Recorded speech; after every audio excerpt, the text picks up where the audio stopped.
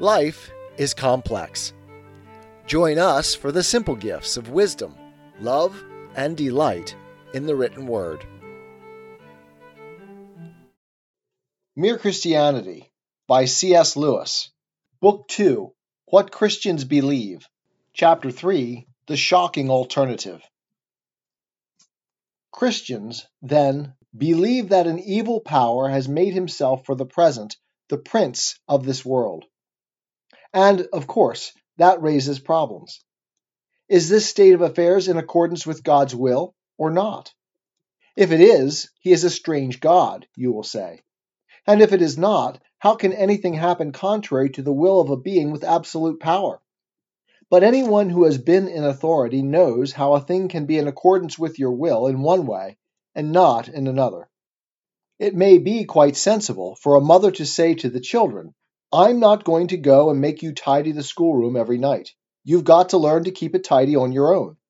Then she goes up one night and finds the teddy bear and the ink and the French grammar all lying in the grate. That is against her will.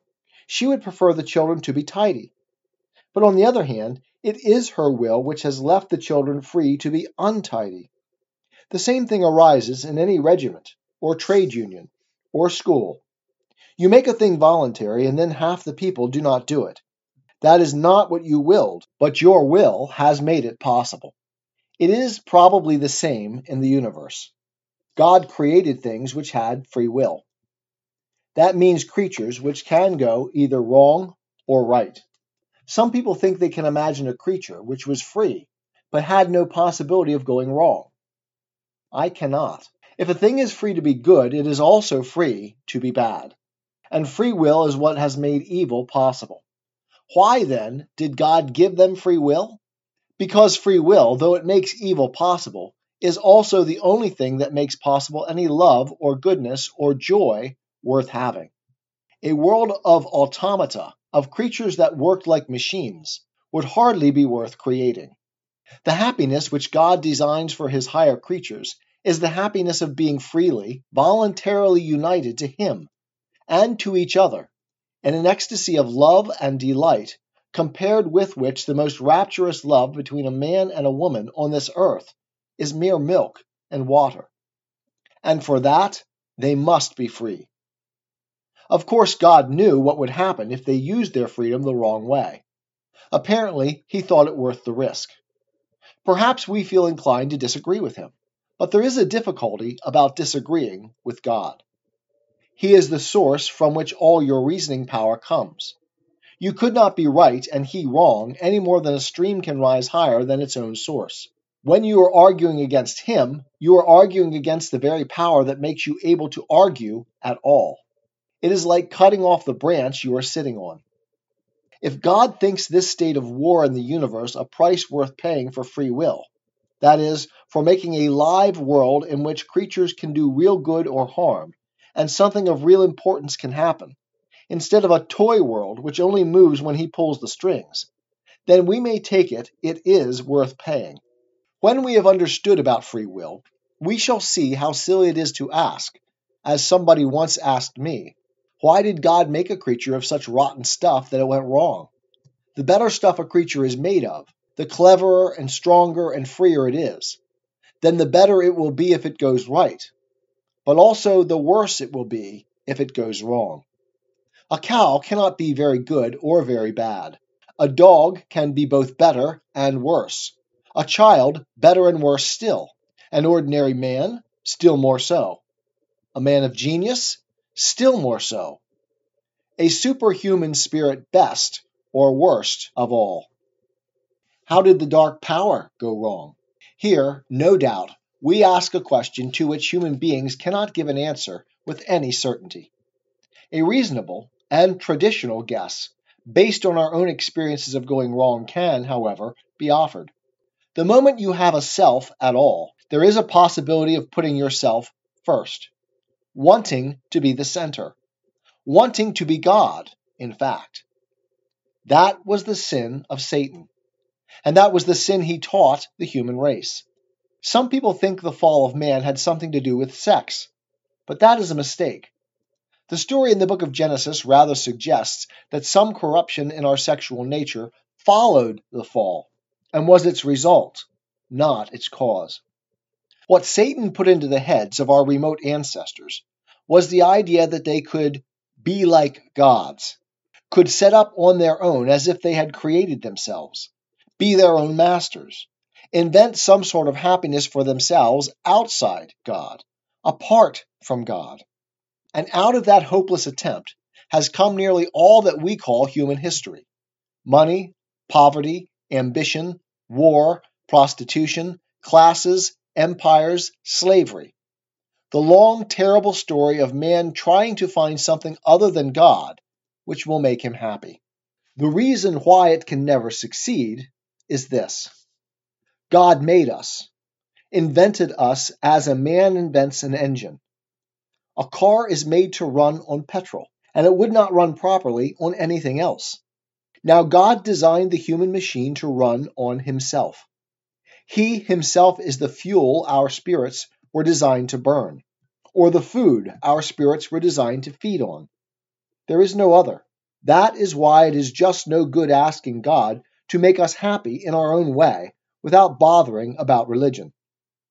God cannot give us a happiness and peace apart from himself, because it is not there. There is no such thing. That is the key to history.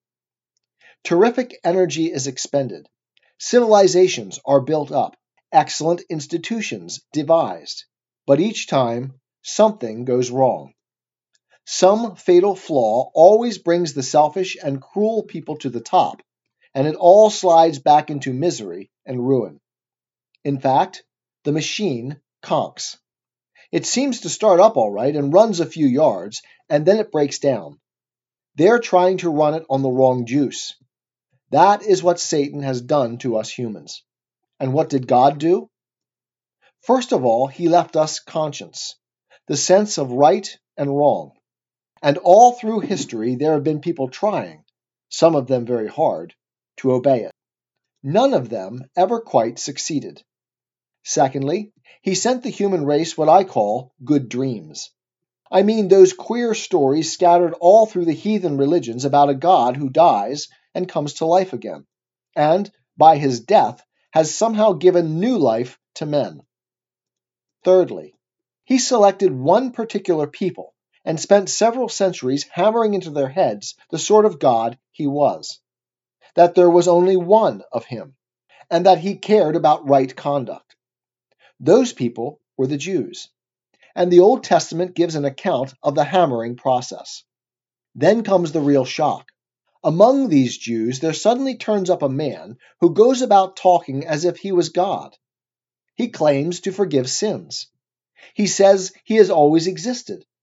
He says he is coming to judge the world at the end of time. Now, let us get this clear.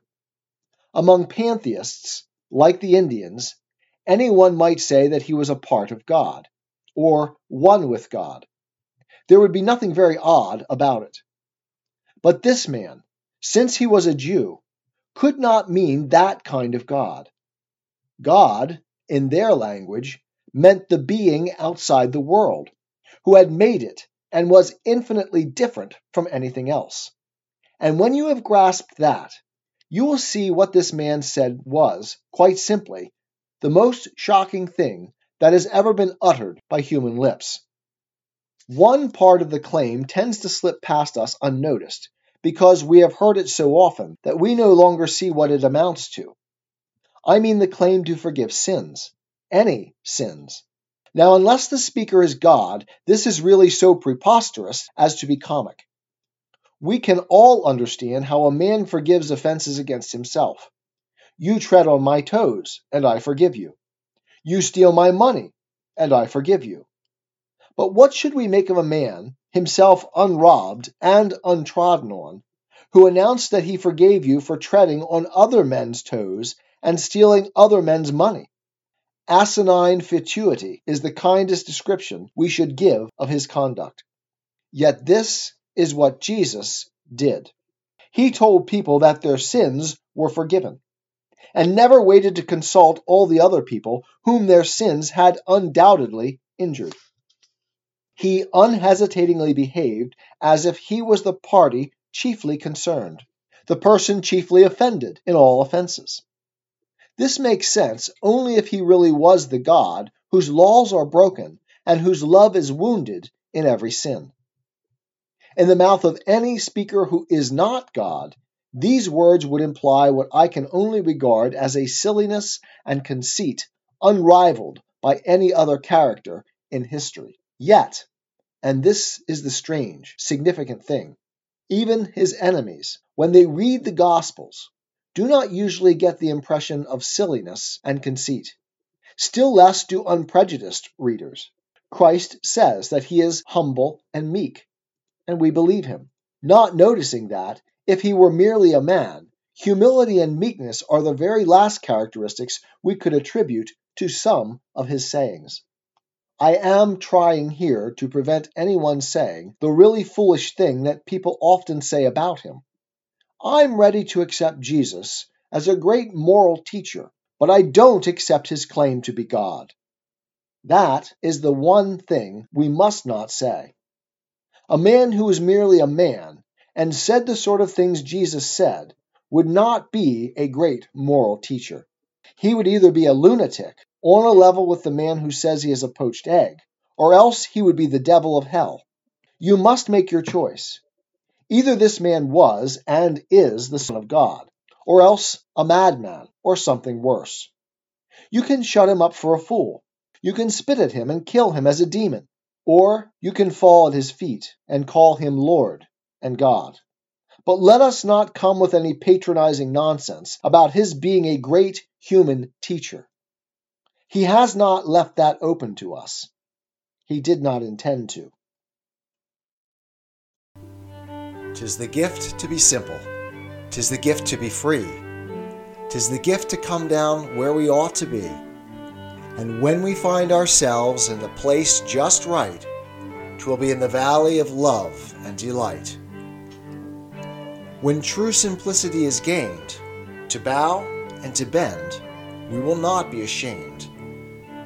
To turn will be our delight, till by turning, we come round right.